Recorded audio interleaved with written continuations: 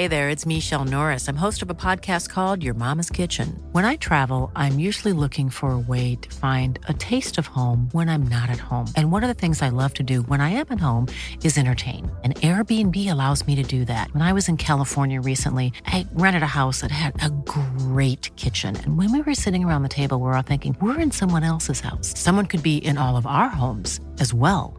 If you have a home, but you're not always at home, you have an Airbnb. Your home might be worth more than you think. Find out how much at airbnb.com/host. Jewelry isn't a gift you give just once. It's a way to remind your loved one of a beautiful moment every time they see it. Blue Nile can help you find the gift that says how you feel and says it beautifully, with expert guidance and a wide assortment of jewelry of the highest quality at the best price. Go to BlueNile.com and experience the convenience of shopping Blue Nile, the original online jeweler since 1999. That's BlueNile.com to find the perfect jewelry gift for any occasion. BlueNile.com.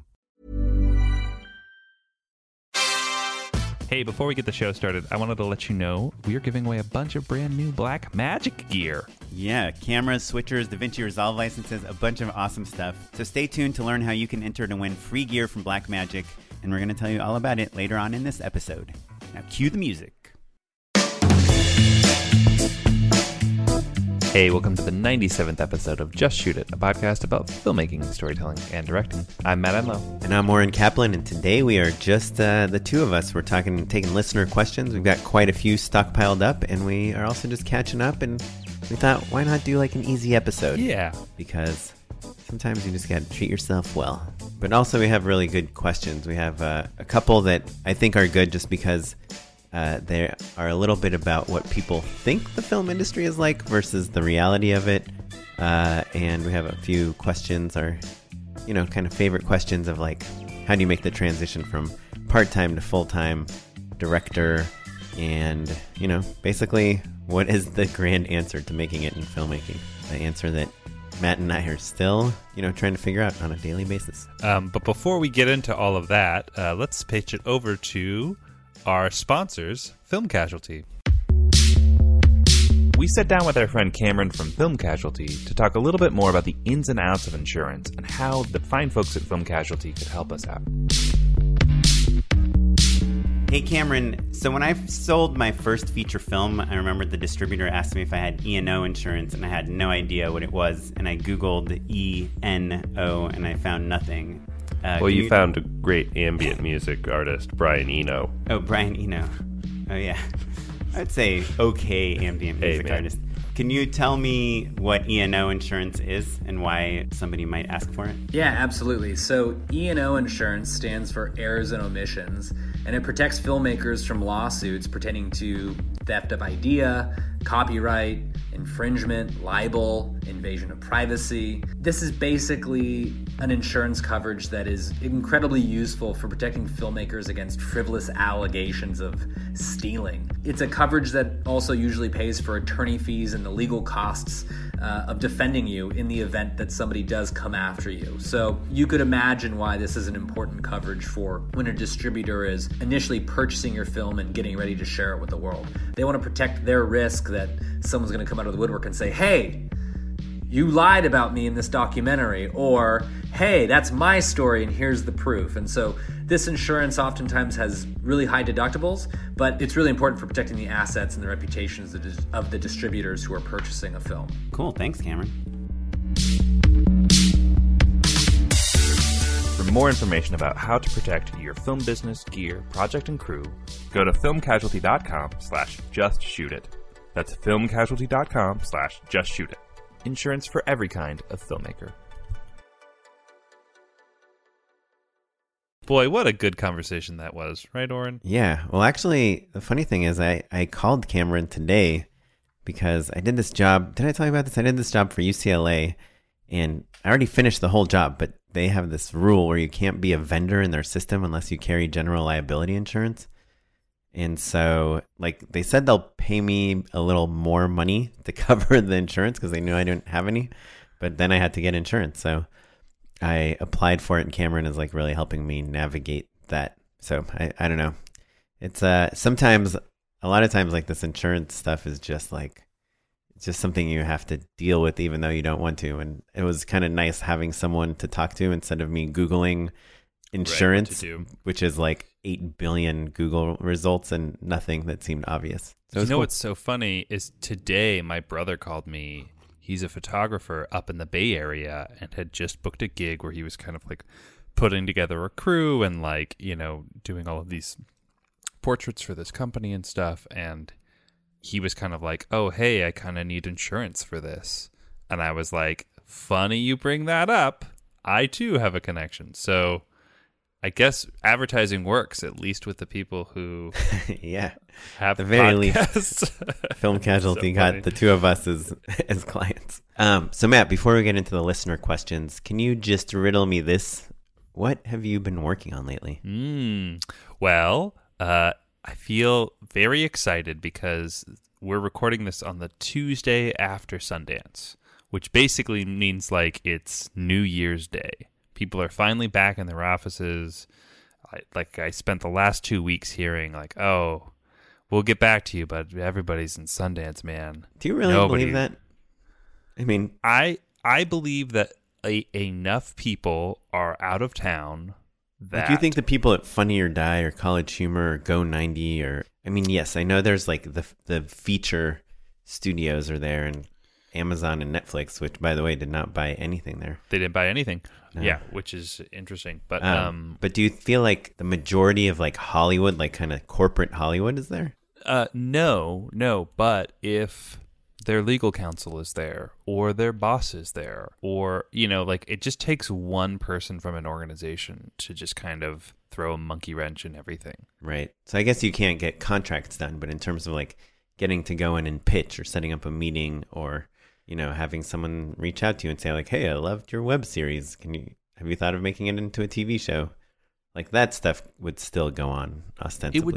It would still go on, but having the easy excuse of like, hey man, Sundance, or an agent being out of town. Like oftentimes agents are out and you kind of like, there are enough linchpins in the chain that certainly it's been a thorn in my side for 2 years running. And I'm always like so relieved when people are back in town. Yeah. Last night we interviewed Pat Bishop and we talked about corporate jargon. And I think you just snuck 3 examples of it into that last sentence. Ooh, hold on. So thorn in my side? Yeah, that's the stretch. Okay. Back in town? No. The linchpin. Wait, what are they then? The linchpin. I'm guilty of it. Linchpin. Yeah, sure. That's like a super corporate thing. And sure. Then, like there's a book the about chain, being the linchpin. Yeah. Yeah, and the chain. But I've never actually noticed you use anything. But now that you pointed it out last night, I'm in. Oh yeah, high sensitivity. Oh yeah, I hear myself and I'm like, ugh. Linchpin is actually like a really good book though, and I think it's by Seth Godin, right? Yeah, Seth Godin. So it's actually like I would think it's a great book for directors specifically, or most creative people that work on the like freelance creative side as opposed to like the development side, because Linchpin is about what you can do to make yourself, like in the grand scheme of things, it's like if you have 20 people working for you and you have to fire 10 of them, you would never fire the linchpins at the company, right. You know? Right. And so as a director, it's like if people have 20 directors to choose from and they're making 3 movies this year and they need 3 directors or 3 digital series or whatever it is, how can you be the linchpin? How can you be the person that like other people have mentioned, like, oh, if you could get Matt Enlow, you'd be super lucky. You'd be saved. Yeah. Like they have these really practical examples, like if you're a waiter at a restaurant or a server at a restaurant and you remember people's names and they request to be sat in your section. Like when you have to cut the wait staff in half, like that person who has people requesting them is not going to get cut. Right. So it's about reorienting your mindset to not just like, you're not just an employee, you know, that's like collecting a paycheck, but you are instrumental to the functions of whatever project you're on. So I think as a director, that's something I'm always thinking about. Like if I wasn't here with this, like I just did these commercials, you know, like we shot them pretty traditionally because it's a pretty traditional campaign, a pretty traditional company, pretty traditional market. And then of course I think to myself, like, do I even need to be here? You know, it's sometimes. Yeah, certainly I have that thought on commercial sets. Because right? there's so many notes and clients and you're you're in control to some degree, but a lot of times you are just following directions and you are not a linchpin. And if you died on set, they would finish the commercial and it would probably be about the same as what you did. Basically identical. If you lived through it. Anyway, sorry for that derailment. But yes, back to the fascinating world of contracts. Contracts. Well, yeah, so people finally got back into town, and I'm dealing with a handful of contract negotiations, and I realize that's not a thing that we've really ever talked about, because I think most of the time you and I, the negotiation is pretty straightforward because it's a work for hire, right? So when it's work for hire, you know, you don't own anything. You don't get any residuals. Credits aren't really negotiated very much. You know, like on Townies, I negotiated my credit, but like for the most part, it's just pretty cut and dry, right? Right. On commercials or branded content, things like that. But since this is a show that I created, all of a sudden, there's all sorts of different factors that you kind of have to think about or consider, or like even decide that you don't care about. And it's interesting because we always say the reason that we have management of any sort is so that they can kind of help with this exact sort of problem, because there's a part of me that's like, just give me some money and I'll go make it. Sounds fun, right? But you don't get to retire or even buy a house if you don't actively care about and protect those rights, basically. Well, a lot of the people we have on the podcast, and I would probably include us in that level of director, like if we got like a Netflix show or a Comedy Central show, or to direct SNL or a big reboot of a sci-fi series, like we would want to get paid as much as we possibly could, but we would do it at any price, you know? And it's like, that's I think why we don't talk about negotiations that much, because it's like, what, you have a Netflix show? Like, I would pay to have a Netflix show, you know? Yeah. So it's like you start the negotiations off in such a horrible place because you want it so bad. I think like once you've done like 10 shows or 10 movies or whatever for money, that's when you can either negotiate a lot more money, or if you are not that into the project that somebody wants you for, that's when you have the most strength, because you can just walk away and you've lost nothing. You know, I think not to talk too much about the money part, because I think like the other aspects of it, I think, are even more interesting. But I feel like I'm generally pretty loosey-goosey with that stuff. Like if the creative is exciting, if the creative is exciting, and as long as we have the resources to pull off the idea adequately, I'm pretty game to do it, right? But have you ever gotten lowballed on a gig and then you walk onto set and you're like, oh, look, there's a trailer and, this team is much bigger than I was originally anticipating. And, oh, they definitely did have the money to pay me my rate. I've definitely been lowballed, and every person that works in Hollywood will tell you what's so bad about being lowballed.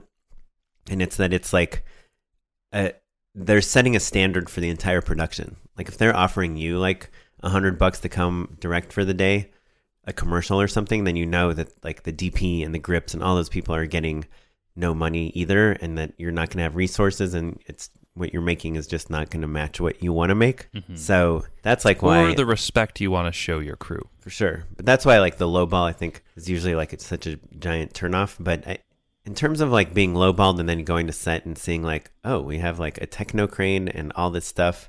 Yeah, it's happened like in a kind of weird way. Like I've come and been super conservative, and I'll be like, oh, it would be cool to have a Steadicam here, but I know we have no money. And then the producer will say like, oh yeah, we can get a Steadicam. Let me call you. Yeah, I got a friend that can do it for like $800. And I'd be like, oh, I was not aware that we had like any room in the budget, because they had told me that that's why I'm getting paid so little.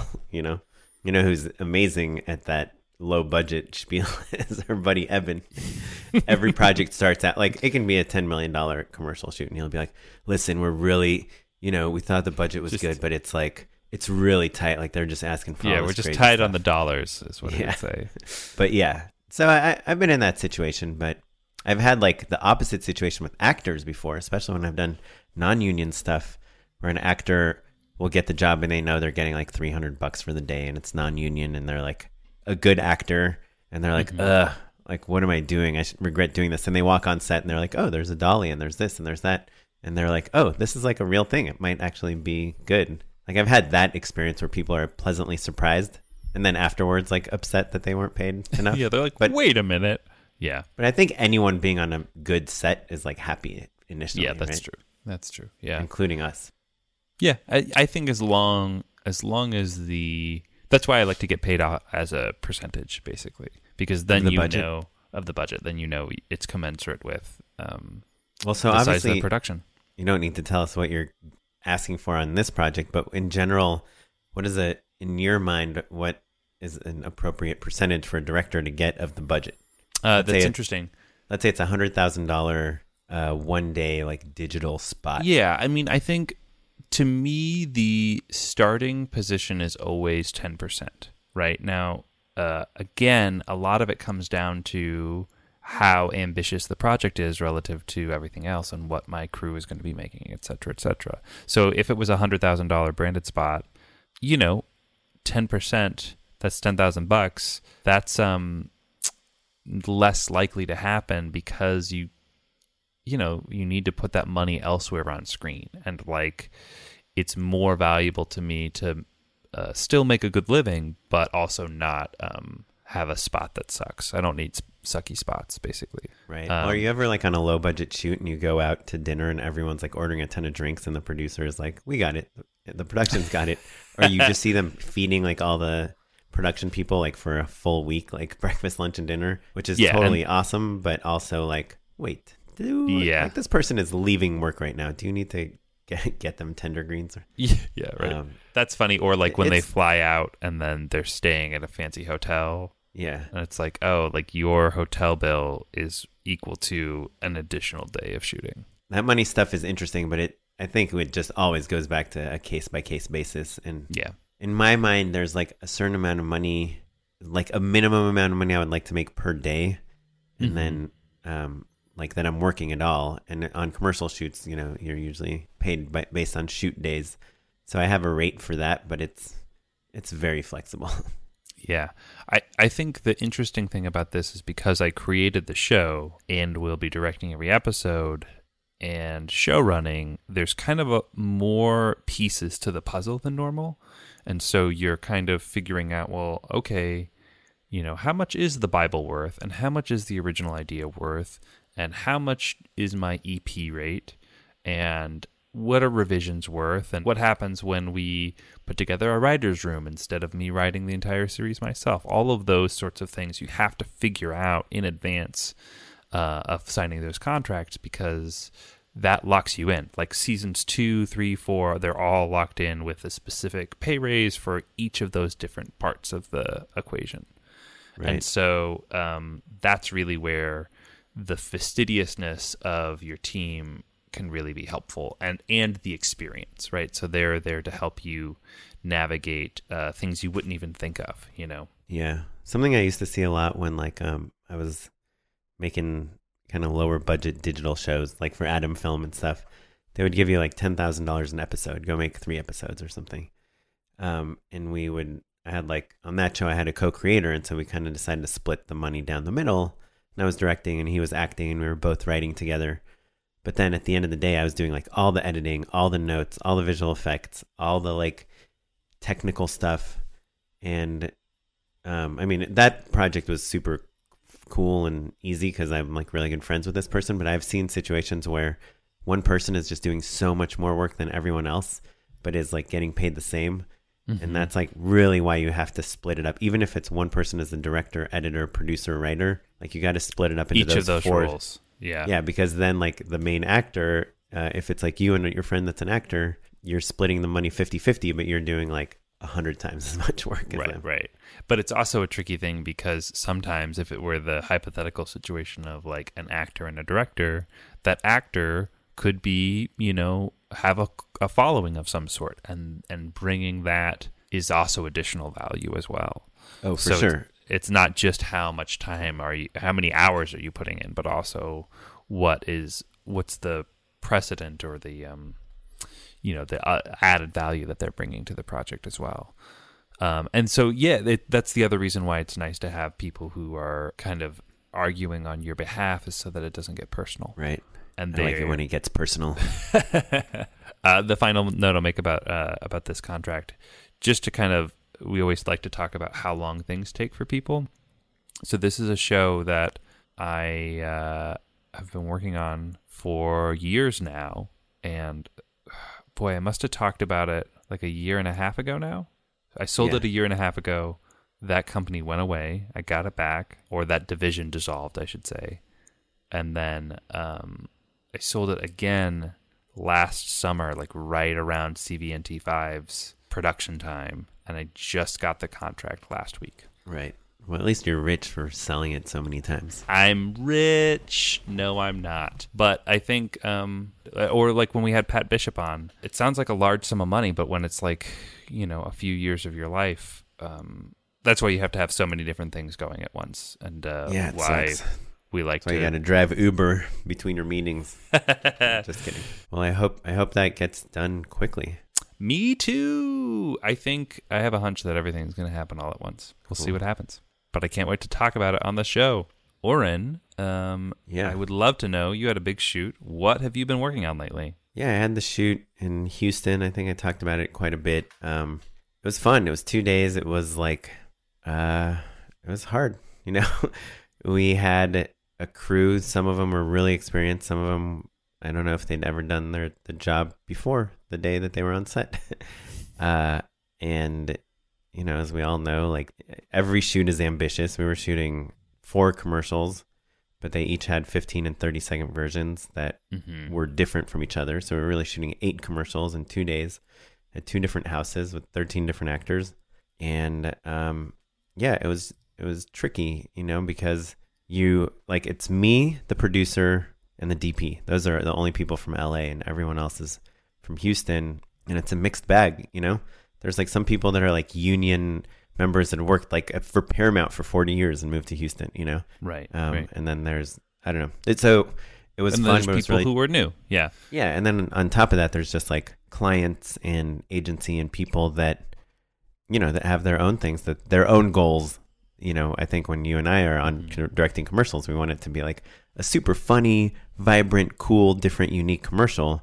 But like, for instance, one of the things I wanted to do is shoot handheld. I've been talking a lot about handheld versus sticks. And so I only shot one of them handheld because it felt like very Modern Family. Like this dad is like trying to show his wife and son this thing that he's like trying to impress them with, and they're not impressed at all. And I just wanted like a real subtle handheld look. And, the client, kind of like a traditional conservative like company that's been around for, I don't know, 50 years or something in Houston. And the owner of the company was like at the monitor, and he's like, this is just shaky. Like, why is it shaky? Like, he could not figure out like why the camera was shaking. And we're like, well, it's like handheld. But the client was so far away from me that I wasn't really getting this till about halfway through shooting that spot. And then the AD is like, hey, Oren, they're saying they just don't like what the camera's doing. They're just saying it's way too shaky. After we'd already shot like half the coverage already. So I told our DP, I was like, can you hold it more still? And he's like, no. It's a very heavy camera. He had the Easy Rig. Do you know what that is? Sure, yeah. But for listeners at home, the Easy Rig is like, it's like a backpack that has like a crane. Crane maybe sounds dramatic. Like but an like arm hooks, that comes. Yeah, an arm over your head. Yeah, exactly. And then a little cord that zips down and mounts the camera to it. So like a bungee cord. Basically takes a camera that weighs 50 pounds and makes it weigh 25 pounds in theory, right? Yeah, it distributes the weight across your whole body, so it's not quite so gnarly. It also is neat. Like, I don't know if Jess gets a little reckless with it, but I know DP sometimes will kind of swing it around a little bit. Yeah, or you just can like get go a to little the camera. Yeah. Or like even as a move, kind of like push it away, or like you can, because it's on basically a pendulum, and so you can get a little zany with it, which can be fun. And we didn't do that. Well, we were. It wouldn't be like having the opposite problem. But the Easy Rig is really cool if you want like a handheld look, but you have like a big heavy camera and you kind of want to be. It's like between handheld and a Steadicam. So when I was pitching to the agency, I mentioned I wanted to do some handheld, just like energize the frame a little bit, and they were like, okay. Like, they didn't seem to be for it or against it, so I just did it, and then Anyway, that's just that could happen on a shoot in LA also. But on top of that, there was just like a little bit of a sentiment of like a tiny bit of this is how we do things here. Like, so just kind of, can you just do them the way that will make us happy instead of the way that you want to do them? And that even came down to wardrobe. Like, I love the, layers, and our wardrobe person, who's like amazing, said that she's like, there's like this commercial uniform for women. It's like a blouse and a cardigan, right? Yeah, right. Like a plain blouse and a cardigan. That's like every woman in every commercial is wearing that. And so I like that. And for men, a lot of times, like a button down, kind of casual button down with like a vest looks cool. Like layers always look good. So I was like really pushing for it. And they're like, well, in Houston, people like don't wear vests. Like, yeah. And I was like, yeah, but we just want it to look good. Anyway, whatever. So it was fun, but I saw the cuts today and they're coming along really well. And the agency is like really including me in all the editing, which is like so super awesome. So I'm excited about it. And then just one other thing, just to get super insidey and, talk about things that probably shouldn't talk about, but I can't think of why. But just tying it back to what you were saying, the contract negotiations and things. So in commercials, there's like, you get a rate per day. Mm-hmm. And this was a 2-day shoot.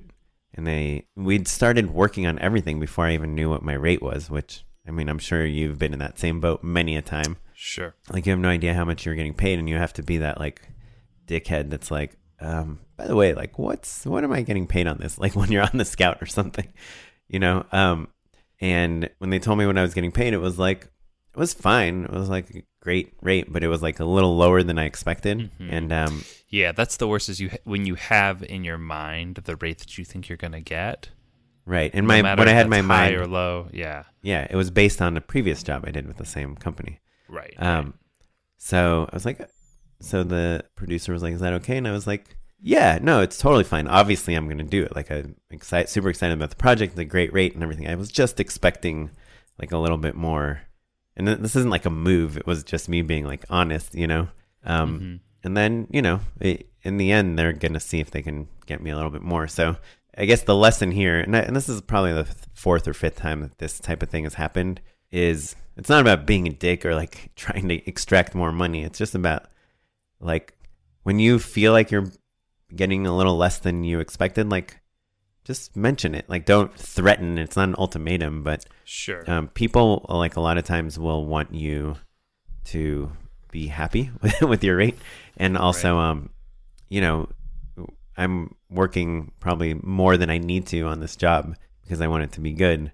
And I think if they end up paying me like a little bit more, I think they'll feel like it was like a good move because I am putting in a lot of extra work on it. So yeah, money. Point is, ask for more if you feel like you're being underpaid. And if they say no, then just say, cool, well, maybe next time, I mean, maybe next time I'll get paid more, but you can still do the job. Anyhow, well, enough about contracts and money and all these uncomfortable things. Let's jump into a new iTunes review we just got from a real stranger. Yeah, this guy's name is Al Rikba. Al Rikba. Just kidding, everyone. That's our old pal, Ulrich Purcell. Yeah, who has a podcast, Making Movies is Hard, with Timothy Plain. I think that's right. And it's awesome. You guys should check it out. And he already came to our live show. Yeah, thanks, buddy. Which was really nice. So he wrote, if you're a filmmaker, this podcast is for you. Oren and Matt provide a wealth of information for filmmakers who are just getting started in their careers, as well as insight for working professionals. The variety of guests they bring on the show is excellent, so you always end up getting a fresh perspective each episode. Also, the non-guest episodes are great too. Oh, good, because that's what this is. So don't just skip those, skip the solo ones. Those are some of the best episodes of the show. Stop reading this review, subscribe, and dive into a deep pool of filmmaking knowledge. Hey, thanks, man. Yeah, I think he makes some really good points there. Yeah. Just kidding. I mean, not kidding, but kidding. Sorry. Thanks, Ulrich. Cool, if you want your review, read out loud on the show, I highly recommend leaving us a review. I'll tell you what, it's real fun to hear your name on a podcast you listen to. It is a genuine delight. You were on Mark Maron. Who are you on? Script Notes. Script Notes. I wrote a question into Script Notes, and I was really excited about it. Yeah, I think Craig even corrected my grammar in the question. Oh, such a Craig move. Cool. Well, let's get into these questions. Oren, I'm going to put you on the spot, buddy. Did you write an iTunes review for another show? Look, this episode is already running long. I can't go into explaining how many iTunes reviews I wrote or did not write. Okay, you're still workshopping it. I get you. Yeah. Damn it. Well, I can't wait to read your opus of a review. Yeah. What if I write one review and then we get 100 reviews, and it turns out that I've been plugging up the review chain on our podcast this whole time. Well, let's jump into some questions. It's question time. So our first question comes from Willie Bass Griffin. By the way, we will mispronounce all names. Apologies in advance. Or Willie Bass Griffin. Willie says, "Good evening, Oren and Matt. I'm currently in my last few months of school at the LA Film School in Hollywood. My schooling has prepared me for everything from developing scripts to post-producing sound, but it did not, however, prepare me for landing a job in directing. I know there are a number of ways into the industry. My question is, what is the best way to commercial directing? I've already been shooting most of my shorts as commercials anyway, trying to tell stories in 30 to 40 second slots. Should I be looking at interning at some production company until a director seat opens up? Or maybe I should be applying now before I actually graduate. Any help would be amazing. Thanks again for the podcast." Well, thanks for the question, Willie. Matt and I actually brought it up last night. We saw each other, and we had some different, kind of instincts on it. I had thought that interning in a production company to wait for a director spot to open up seemed, to put it mildly, insane. But Matt told me that exact thing actually happened with him. That literally did happen to me, which I wouldn't bank on. There was a lot of luck that ended up happening. But, Willie, just to give you the story, I was interning at the Directors Bureau, which I cold called. There wasn't a form to become an intern or anything like that. And I should also say, the Directors Bureau is the super awesome production company that has really amazing directors on it that does do giant music videos and commercials. Yeah, I looked up who are my favorite people doing music videos and commercials right now, and then I figured out, these ones are really great, and then I cold called them, and they were like, "Yeah, come on in, hang out." Which I don't think that they would be so blasé about now, because there was a lawsuit a couple years back from an intern on Black Swan who basically had decided to leave the industry, and so he was like, "Hey, interns are being exploited. This isn't fair. I'm not actually learning anything going to get coffee for people, and this is exploitation." And so now corporations in particular have gotten much more stringent on how their internship systems work, basically. So things have changed a little bit. But I was just kind of hanging out, and there was a small music video that came in, and I'd been there for kind of a while, maybe a year and a half at this point. So I had a decent relationship with a handful of the people there. I'd made myself helpful and useful, and I was attentive, even if I was a little bit of a nerd, And so, and you made it very clear that you're a director or a filmmaker. I made it very clear that I was a filmmaker, specifically to the video commissioner, and I had made a reel that was not very good. It was quite bad, I would say. It had some spec stuff and some student films, and I burnt a DVD and made it look as good as I could. And one of the things that I had on it was light bright stop motion animation. Music videos were very gimmicky, especially at the time. And so anyway, the video commissioner was like, "Hey, Matt, there's a $5,000 video," which back then was even less money than it is now. Right. And she was like, you get 10 minutes of film to shoot it on. Yeah, we shot it on that little Panasonic 24p camera, and then on a point-and-shoot digital camera that I had. But myself and another director, this guy Andy Bruntel, who has gone on to great things and is a super good director, we kind of divided up the work and co-directed it together, and we just kind of hung out. For Rilo Kiley, right? For Rilo Kiley, yeah. But so that was literally because no one else wanted that job, and literally every other director was working. 100% of that roster was on multi-million-dollar campaigns, and I had put in some time there, and the video commissioner liked me and knew that I was trying to make a name for myself. Right. But so you can't bank on that, But the thing that I think is really helpful, and I think would really help you out, Willie, is there's a lot of value in understanding the way the business works, both like who the players are, what sort of style you like, just kind of like sharpen some pencils, as they say. Just be around, be helpful, and learn the rules of the game a little bit, and then you'll be ready to shoot additional spec work and kind of graduate up slowly. Yeah, I mean, I guess my experience is just totally different from that. Like, there is maybe kind of that apprenticeship idea. I think it's just so rare nowadays. I know when I first moved to LA, I knew a bunch of people that were working at various vaults for production companies. Yeah. And then they got to shoot little things and pitch little things, and they just built their community out with these commercial and music video people.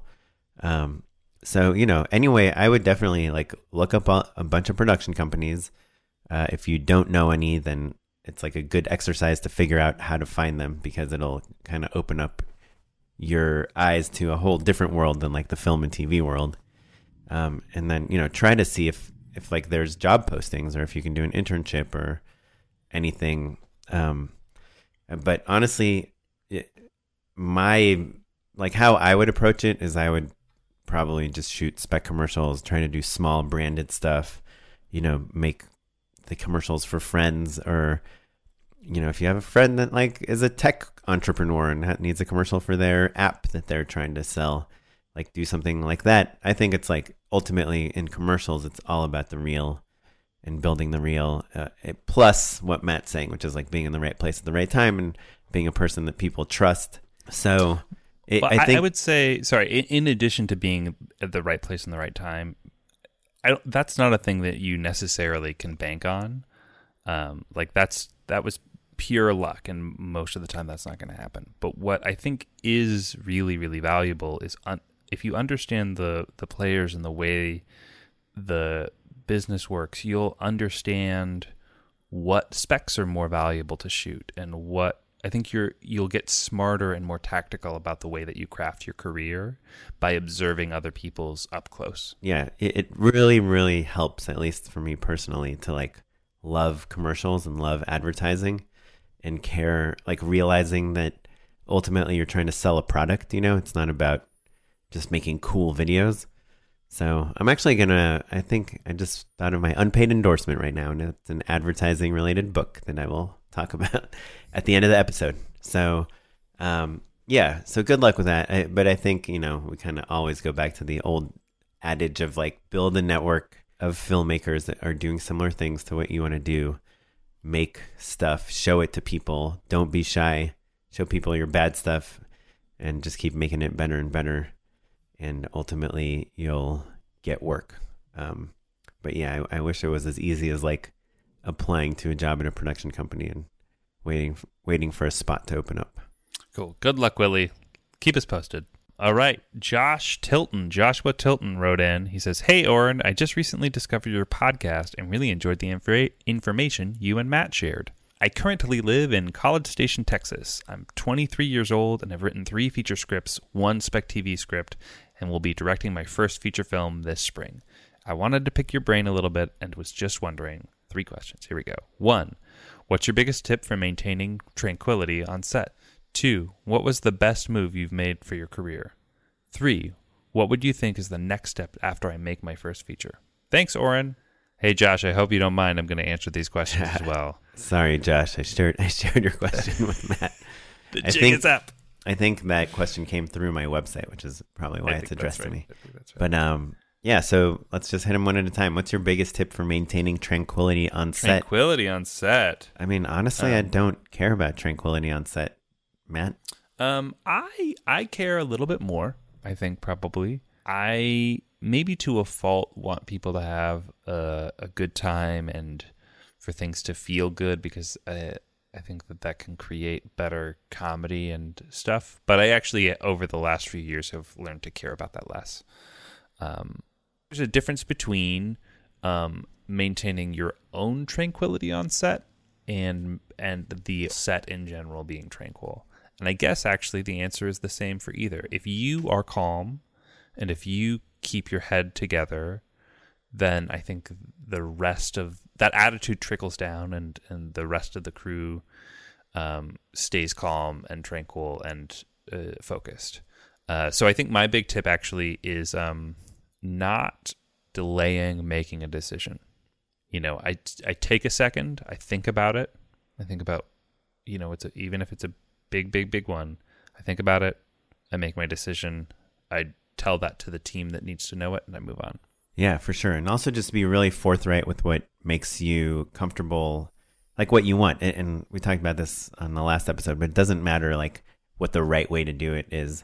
Like on my last shoot, the way that the notes were coming from the client to our set, I really didn't like. And I pulled the AD and the producer aside, and I said, hey guys, this notes process is not working for me. Let's try to do it like this instead. You talk to this person, you talk to this person, then you say it to me. Like, not in a mean way at all, but just like I could tell that there was like this element that was introducing this chaos that I didn't like, and was kind of setting off, making the actors uncomfortable and just kind of slow and clunky. And so, whenever you see something that's not working, go do it. The one thing I really wanted to do on this set, on this last shoot, but it was only a 2-day shoot and I felt like weird doing it, so I didn't do it. But that Greta Gerwig like name tag thing, like I feel like that should just become the norm on every set, that everyone just wears a name tag. It would just make life so much easier.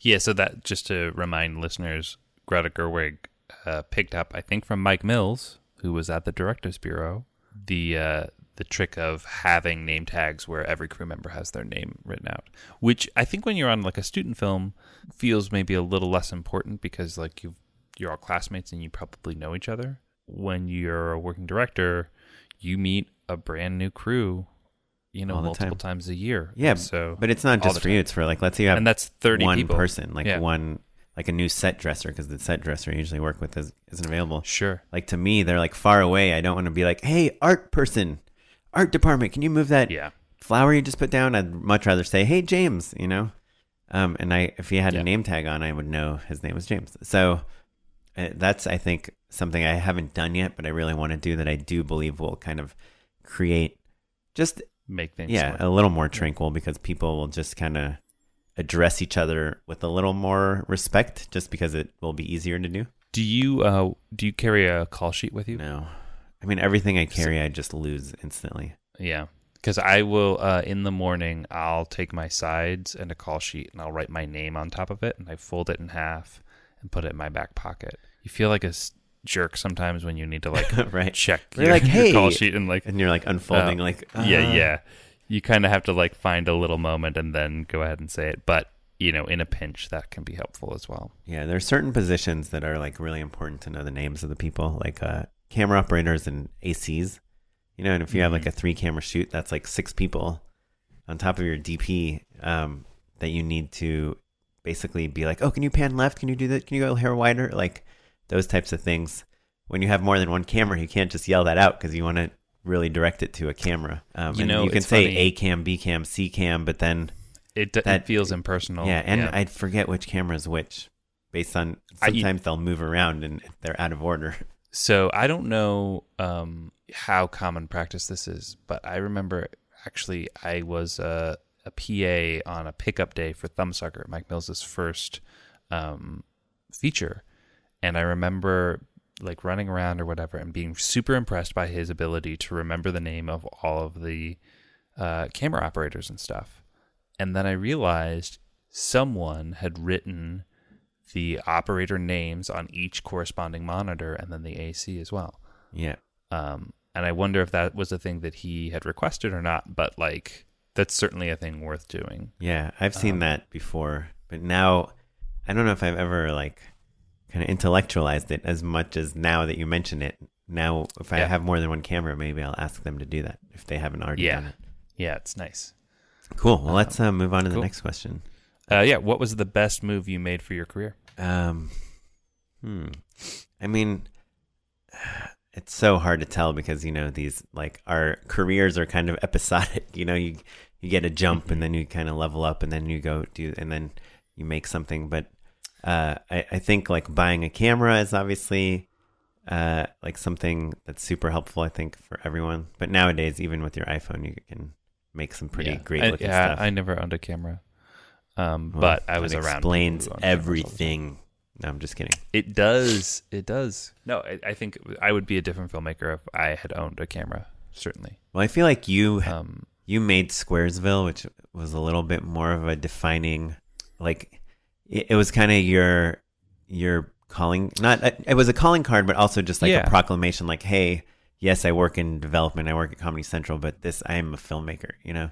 And then you can go to a party and when someone asks what you do, you're like, I'm a director, you know. You don't say like, well, I'm aspiring to direct. And that shift is like a really big move in everyone's career. Yeah. And I think also the scope of the series was really helpful because I think it's different if you're making a short or even a shorter web series. I see oftentimes really talented filmmakers nervous to proclaim like, oh, I make movies or I make series or whatever. I'm a director. You know, I think that people get nervous about saying that or saying, oh, I'm a writer. But like saying like, oh, I made this series. It's, you know, feature length. It's 16 episodes long plus all this ancillary content and stuff. And if we did 2 seasons, it took away any sort of trepidation about whether or not I was saying that I was a director. So that was nice. Yeah, I mean, I guess just to double down on that, like proclamation of being a director, probably the best move I made is I was an engineer making short films in the Bay Area, and I just said, on this date, I'm moving to Hollywood, and I'm willing to lose it all, you know, but I feel like I'll regret not doing this. So making that move. Did you move on that date? Yeah. Well, sorry, I keep bringing everything back to money, but I had like a certain amount of money I wanted to save up before I moved to LA so that I wouldn't have to work for a little while. And so when I hit that amount of money, it coincided with like annual reviews at the company I worked at. And they're like, here's your bonus. And I was like, did the math. I was like, okay, I hit the number. I was like, awesome. Thank you. I quit. And then they actually tried to not give me the bonus. And I was like, but isn't it for like my previous work? And they're like, well, it's more to motivate you to do future work. Sure. And to my boss's credit, he fought like all the managers and they gave me the bonus. So cool. Nice. Yeah. So question 3. So Oren, this one, number 3, what would you think is the next step after Josh makes his first feature? I think after you make a feature, I mean, you know, we hear this answer all the time is you just got to keep making stuff, have scripts ready, go to festivals. I think that's really when like the parallel processing starts in your career. Mm-hmm. Like keep pushing the feature. A lot of people make the mistake of like they're so exhausted by the time they're done making the feature that they never like push it out into the world, you know, because they're so exhausted. And you never know if your movie, like Paranormal Activity, we talked about this movie before, like got rejected from every film festival and ended up being like a giant, massive, like theatrical hit. So it's like just kind of making sure your movie connects with an audience, I think is important. And then also just using the momentum from that movie. Like, let's say you made a movie about, you know, air guitars, and then you have a pitch about like some other, like a musical, you know, then like see if you can kind of drift. What's it called when you like you drive behind a car really close? Drafting. It's drafting. Yeah. See drifting is when you skid and turn at the same time. Right. See if you can use your feature, even if it's not done yet, even if it's like, we're just applying to festivals now, but we talked to like the guy at Sundance and he's like super stoked. Or I emailed Liz Manischel about this and she seemed positive. Like even if you're just there, like use that energy and excitement to talk to people about your other project that's like somehow related to your first project, but different in a really cool way. Mm-hmm. Yeah. And then you've got a trajectory, right? Then it's not, you're not just a one-off filmmaker. I would say, you know, just imagine, you know, it's a tremendous amount of work to distribute your movie. So like doing the festival circuit, you know, that takes a lot of money and it takes a lot of your free time. You know, all of your vacation days, if you've got a day job, are spent traveling to different places. And then, you know, you're shaking hands with all these people and you're meeting all these other filmmakers.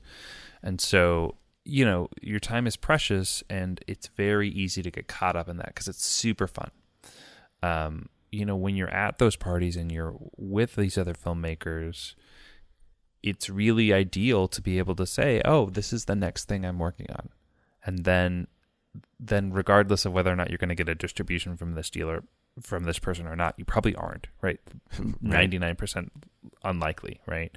But like, you're still meeting these people, practicing your pitch, learning how to communicate about your film with them, and so that when it comes time to talk to somebody who can actually do something meaningful for your film, you're well rehearsed in how you talk about it, and also you've talked to a lot of other people and you've learned what you like about the way they present their film and maybe what you like less. Yeah, and just I think always keep in mind that in general you don't want your career to be represented by one movie. You want it to be represented by a trajectory, like Matt said. And so if you always keep that in mind in every conversation you have, this is why I love my movie, and this is why it's great, and this is what I learned, and this is like my next move. I think it will be helpful. So thanks, Joshua, for writing in. Yeah, way to go. I love Texas filmmakers, man. So much Texas pride. College Station, shout out. 23, 3 feature scripts, The Spec. Yeah. And he's directing his first feature this spring. Go awesome. Kill it, Josh.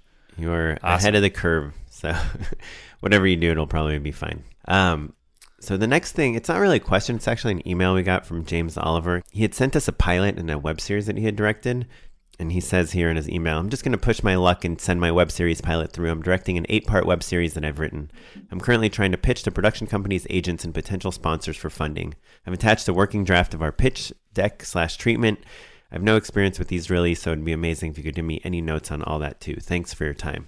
And so I watched the pilot and I looked at the treatment, and the treatment was cool. It's like this psychedelic comedy with a lot of psychedelic music and visuals. It's really neat. Kind of like Slackers meet Trainspotting in a way. But I had written him back and I said, to be honest, I don't know what pitching a web series like that you're already making and directing. Like, I had never heard of a company buying a already made web series. What's your take on that, Matt? I actually, Squaresville, we did just that actually, which again, it was like a lot of dumb luck. I didn't have a proper pitch or anything, but I'd met a person, an owner of a company, Sarah Penna, who was had just started Big Frame at the time. And she and I were on a panel together, and I was like, oh, I've got this show, and I'm looking for a home for distribution for it. And, I was like, hey, here's this awesome thing that's got all of this ancillary content and all of this heat and like a great rollout strategy, and it just kind of made sense. Well, so do you think it would have made sense if there was no heat? Because that's kind of... We get questions of this vein a lot, or people just talk about this web series that they're making and they're hoping to sell, and they're making all this presentational material for it, but I just don't know what value it has until it's on YouTube or Facebook or Vimeo or whatever and has the views. Because you didn't have to make a pitch deck for Squaresville to sell the tone and the characters and why people will like it, because you can say like, people actually like it. Here's the views, here's the tweets. No, it hadn't launched yet. Oh.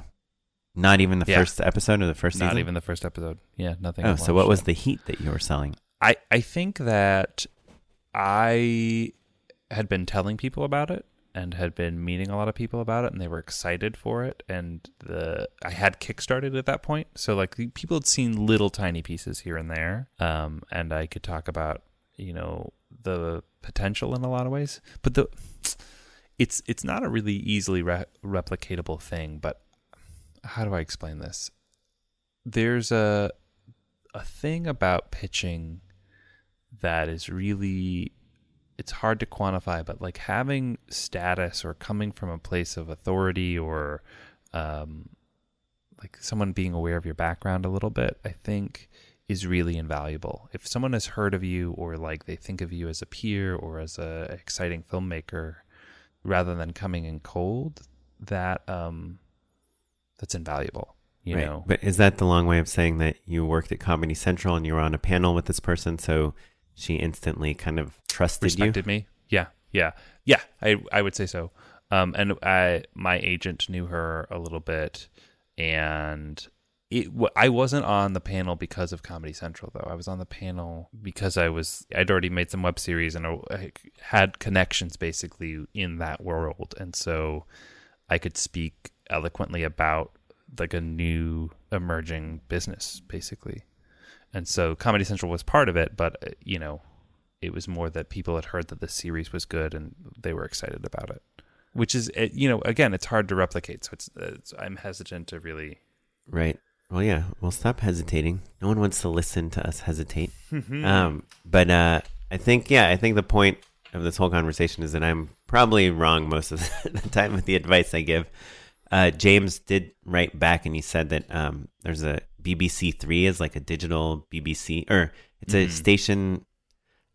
I'm sure I'm wrong, but I think it's like a television station that airs a lot of digital stuff in the UK where he's from, and that their show might be a good fit for that. So, there's new companies popping up all over the place, but I guess if I was making a web series independently and already like in the throes of making it, I would just like put it up and get it out there and try to get people to see it, as opposed to like try to pitch it in the middle as to try to sell it as a web series. Maybe if it's a TV show, it's a whole different thing. Like I would show a high maintenance, my web series, to HBO and try to get them to buy it as a TV show. But I don't know. I don't know how much time I would spend trying to get sponsors for my web series. Yeah. Personally. Yeah, it's tricky. I think also, like, if you've already made it and you've already spent the money, why not just Yeah. He also the calling card is the value, Right. James also mentioned that like a local restaurant had like taken a credit and given them free food. Which, yes, that is like that's a different type of thing, but I don't know that you need a pitch deck for that type of relationship. Yeah. You kind of need a cousin that knows the owner. Yeah. I think also just having a great trailer is generally all of the promotional materials you need. And maybe a good one sheet, Right. But just like something quick and concise that they can watch and absorb really quickly that gives them the tone and style and everything. Because there will be circumstances where you need to kind of explain your show and someone's not going to have time to watch every single episode. Yeah. And I guess I'm not saying you shouldn't ask for sponsorship or help or try to sell it, but don't make that a part of your business plan of making the show. Make the show, and if that stuff happens, it's great. And if it doesn't, then who cares? Because you are going to show it to people anyway. Yeah. So our final question, number 4. You want to read it out loud? Yeah. Jacob McPherson. Hi, Oren and Matt. I'm 23 and I've been assisting a wedding videographer for the last couple years. It works well because it's mostly a one-day shoot on a weekend. I want to start picking up crew jobs on commercials and shorts, but I work full-time. I'm married, so I can't room with a few friends and drive Uber.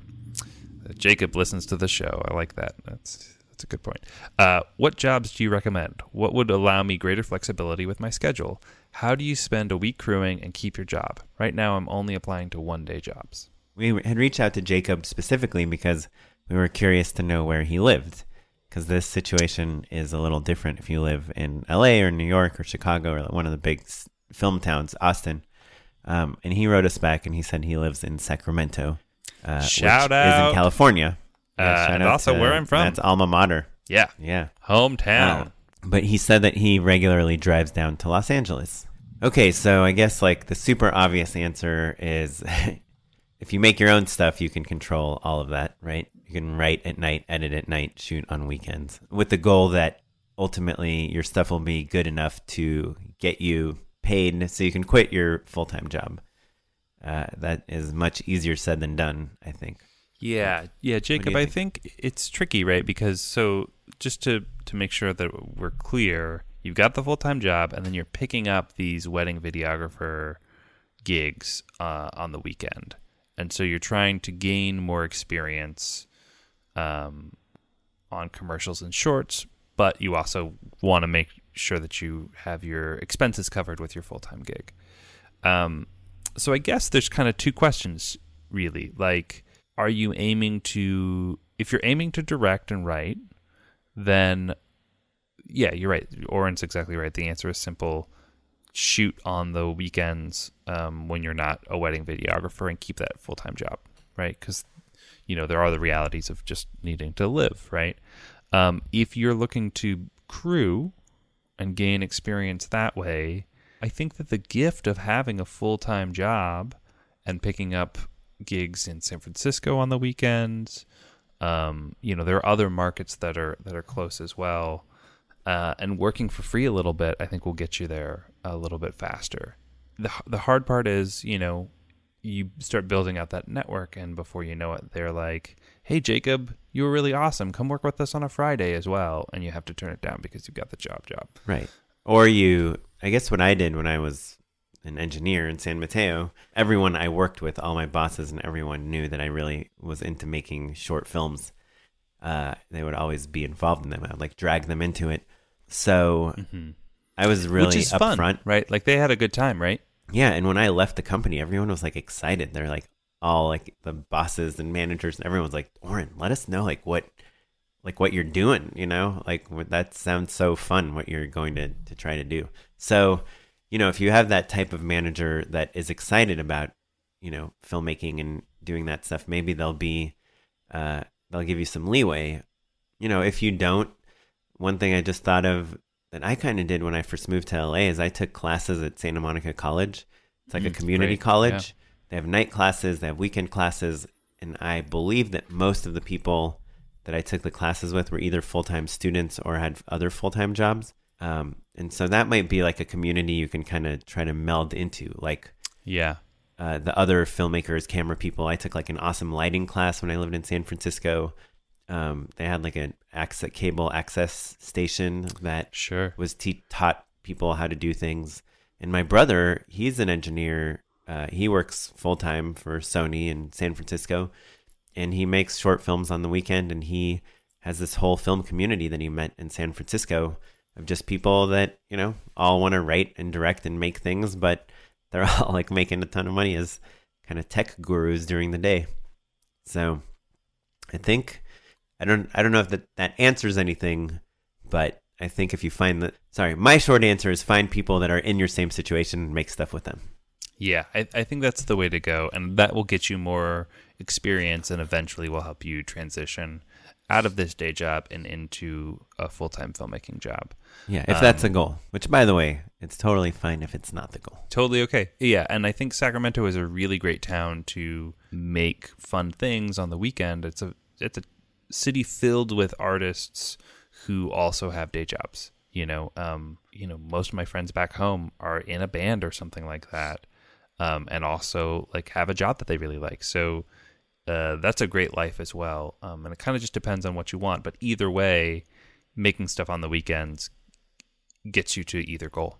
So yeah. I would say one of my top 3 movies of 2017 was shot in Sacramento. Well, it was mostly shot in Los Angeles. Are you serious? B unit in Sacramento. Yeah. Lady Bird. Yeah. Well, they did shoot some stuff.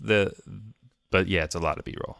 Oh, but good. To their credit, the locations are very evocative of the places that they were trying to replicate. Cool. From my youth. Well, thanks everyone for asking us questions. I hope our answers were helpful in some way. I feel like these answers, usually I feel like our answers are a C-, D+, and I think these are in the B zone. I feel pretty good about these right. answers. Well, usually it's just move to LA and build a network of people. These really vague answers. Yeah. But I think we were more specific this time. Cool. Anyway, well, thanks for writing us questions. If you want to ask us anything else, you can tweet at us or at Just Shoot It Pod on Twitter. You can email us, justshootitpod@gmail.com. Find us on Facebook, Instagram, whatever. So just reminding you that we are going to do unpaid endorsements. Don't worry. But I just want to remind people that we love getting the questions, and even if it's not a question, you want to show us something, one of us tends to respond to most of the emails. So feel free to communicate. Listen, I do a lot of stuff on the show, Oren. No, I didn't mean Oren's the one who does all of the emailing. Matt does the hard stuff, and I give my opinions when I'm procrastinating on random people's reels. But they are. It is really insightful, so I'm glad it's getting done. Don't forget, you can also leave a voicemail 2626-SHOOT-1. Love those voicemails. But also, I was going to say, if you've written in before and you have an update, I would love to hear some updates from listeners. Oh, for sure. Just kind of what's going on now. Has the advice helped? Have you figured out something even better than we said, which is pretty likely? I'd love to share that stuff with listeners. So hit us back up, everyone. Well, let's go into our unpaid endorsements. Da da da da. Okay, so I'm going to do 3 real short, quick ones. Number 1 is, just because we talked about it earlier, Lynchpin. I did really love that book. I highly recommend it. I heard about it from this guy named Nick Campbell, who has a website called Grayscale Gorilla, and he does tutorials on Cinema 4D, and he loves work hacks and life hacks and the 6-hour work week and all that annoying stuff. And most of the things that he recommends, the podcast and stuff, I don't like, but this book, Lynchpin, I really loved. And it's called Lynchpin, Are You Indispensable? And it's basically about why it's important in any group of people to make yourself indispensable. I mean, we all know it, but it kind of digs deep into it.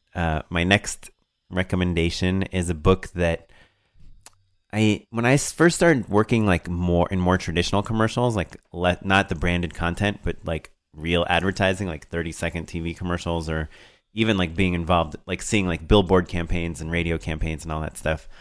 I felt like I was painfully uneducated about the advertising industry, which is a gigantic industry. It's way bigger than the film industry. So I kind of just looked up what books I should read, just the primers, however you pronounce it. I think it's primers. And one of them is it's a book called Ogilvy on Advertising. It's by David Ogilvy, who's considered to be one of the gurus of modern advertising. It's kind of an old book, but he talks about, what messaging works and doesn't work in a newspaper article, in a TV commercial, in a radio jingle.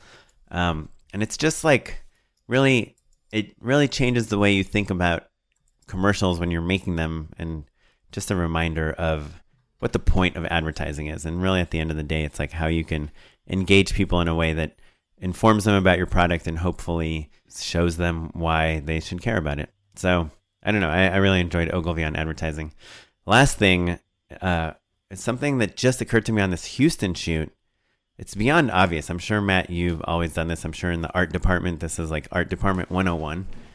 As a director, one of the first things you do when you get to set is you set up your shot. And a lot of times we start with our master shot or our widest shot to try to figure out the scene, especially in a comedy. And there's a lot of set dressing and art deck and this big white wall. Let's put a painting up there. Let's bring a plant, or let's move here. Let's figure out a better camera angle. Everyone is kind of waiting on that camera angle to be set and the art to be dressed and the actors to be in place and wardrobe and makeup, right? And lighting. Then we're shooting. But something I realized on this last shoot is that the art department, they're going to be working till the last second, right? They have to, especially if they only got into the location that morning, they have to dress an entire kitchen or a living room or a whatever, disco party. And they have a crew. It could be a 1-person crew or a 10-person crew. And they start working on things. Well, what I realize is that for me, I hope that every art department does this, but they should always start from the camera back, right? If you're shooting someone sitting at a table and there's a couch behind them, and behind them is a kitchen island, out the window, there's some people playing, jumping on a pogo stick or whatever. You shouldn't be giving the kids the pogo stick right now. You should be figuring out what's on the table that's right in front of the camera, because that's going to have such a huge impact on the camera angle, the camera height, the lens size, and all those things, that the pogo kid might not even be in the shot by the time we're done framing things up. And if you're working forwards towards the camera, which I think might be some people's instinct because they want to stay out of the way, then you're really, causing a disservice to the camera people who are trying to frame up a shot, and to yourself, and compose and things. to yourself, because the worst thing is when you dress space that ends up not even being in play at all. Yeah, for sure. That, and then also just how many times have you set up a shot that you had in your mind? You're I'm going to get this awesome shot. And you're this is just ugly. This wall looks weird, or this painting looks weird, or this color looks weird. And you need to reimagine the whole thing. But you can't figure out if it's going to look good or not because, there's no plant or whatever you're going to dress it with because your art team is all busy far away. So that's kind of my new... Yeah, I love that. I would not have ever thought of that. I love that. Yeah, that's the only reason I thought of it is because in this shoot, there's this giant white wall, and everyone's so are we ready to go? What's going on? And I'm well, I honestly don't even know if the camera's going to stay here because this frame is so ugly right now. and I don't know if we're going to keep it until they put this art up here, but they're working on some jars in the far background. So I called the production designer. I was like, Robbie, can we get the picture up? He's like, oh yeah, sure. Yeah. So you said you wanted these jars though, Oren. Yeah, and I did. And it's weird. I've done a lot of shoots, and this is the first time I really kind of thought about the order that sets should be dressed. Yeah, that's interesting. Cool, man. Great stuff. Well, kind of on that tip, there's a great article in Filmmaker Magazine called The 7 Arts of Working in Film. Have you read this one, Oren? No. A Necessary Guide to On-Set Protocol. And it basically just kind of walks through what it's like to be on set, why people are acting the way they're acting, and how best to learn from a set and to become a linchpin, really, essentially. So it's got great tips like, the metaphor of the flashlight, right? So it says, like, imagine that you were in a dark cave with a group of people and all of you are running around in different directions. In a corner of the cave is a flashlight, which is spinning through the room. Suddenly, the flashlight lands on a single person. Everyone stops until that person does his or her job. No one can move forward, right? So it's kind of just talking about the mechanics of a set and helping you understand the hurry up and wait mechanic. The hurry up and wait mechanic, and also why things work the way they do, and also how to be as respectful and smart as you possibly can. So, like, it's simple stuff, but it's really valuable. Put your stuff away, put your gear away, be on time, take pride in the details, all of that stuff. So it breaks down all sorts of different pieces of protocol, and it was really great. I thought it's like, I wish someone had sent this to me my first day of film school, because I think it would have been really illuminating, and I think it's worth rereading even if you're really experienced, because it helps you kind of put a fine point on things that maybe you've thought about or learned in the past, and really helps kind of solidify those ideas. So I thought it was really great.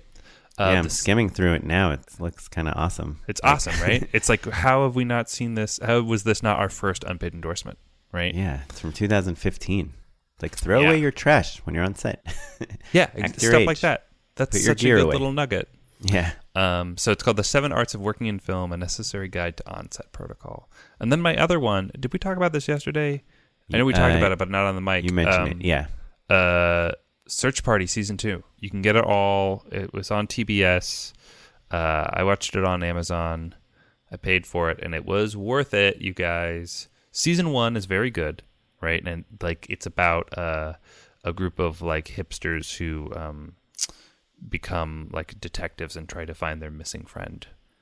And the cast is really incredible. Everyone's super funny. It's by the people who did Fort Tilden, which was kind of a South by Southwest darling a couple years back. And it ends on a pretty big cliffhanger, and I remember thinking, well, how on earth are they going to give us a season 2? Because, like, season 1 is about solving a mystery, and so you get, like, a solid answer to the question, a satisfying answer to the question that, of course, creates bigger questions and more problems for the characters. But, like, if season 1 is about finding a person and then in some sense they find the thing they're looking for, what on earth could season 2 be about? Well, they nail it. So season 1 is like kind of more Nancy Drew kind of like sleuthing, and season 2 is like full-on Hitchcock anxiety. And cool. I full-on loved it. So season 1 is like a little slow to begin with, but then gets really good. Season 2 is A+ every episode through. So Search Party Season 2, love it. I will check it out, maybe. Yeah. I'm like 4 episodes into season 1, so right now my wife and I are like 4 episodes into like 10 different shows. Yeah. I would say push through, because also in season 1, you know, it's about people who are terrible and self-centered and really annoying. And so it's a little hard to care about them. But once you do and you lock into the rhythms of the show, it becomes really funny and great. Yeah. If you guys want to endorse something to us, give us any feedback, email us, justshootapod@gmail.com. Check us out on Instagram, Facebook, Twitter. We're all over the place. Leave us a review on iTunes, please. We'll read it on the show. Plug your whatever you write, we'll read. I had to say wowee the other day. Yeah, it was pretty embarrassing. Pretty fun. I lost 4 jobs after I read that review. Wowee. Thanks, Oren. Our music was provided by the Free Music Archive and the artist Jazar. This episode was edited by Jay McAuliffe, and the webmaster is Ewan Williams. I think that's everything. That's all she wrote. We'll catch you next time. Thanks, everyone. Bye.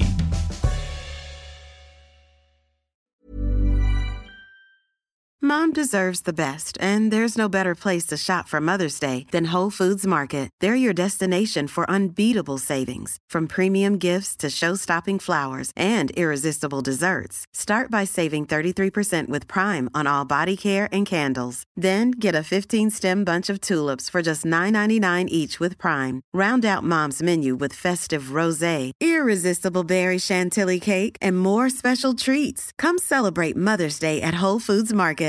Hi, I'm Daniel, founder of Pretty Litter. Cats and cat owners deserve better than any old-fashioned litter. That's why I teamed up with scientists and veterinarians to create Pretty Litter. Its innovative crystal formula has superior odor control and weighs up to 80% less than clay litter. Pretty Litter even monitors health by changing colors to help detect early signs of potential illness. It's the world's smartest kitty litter. Go to prettylitter.com and use code ACAST for 20% off your first order and a free cat toy. Terms and conditions apply. See site for details. Planning for your next trip? Elevate your travel style with Quince. Quince has all the jet-setting essentials you'll want for your next getaway, like European linen, premium luggage options, buttery soft Italian leather bags, and so much more. And is all priced at 50 to 80% less than similar brands. Plus, Quince only works with factories that use safe and ethical manufacturing practices.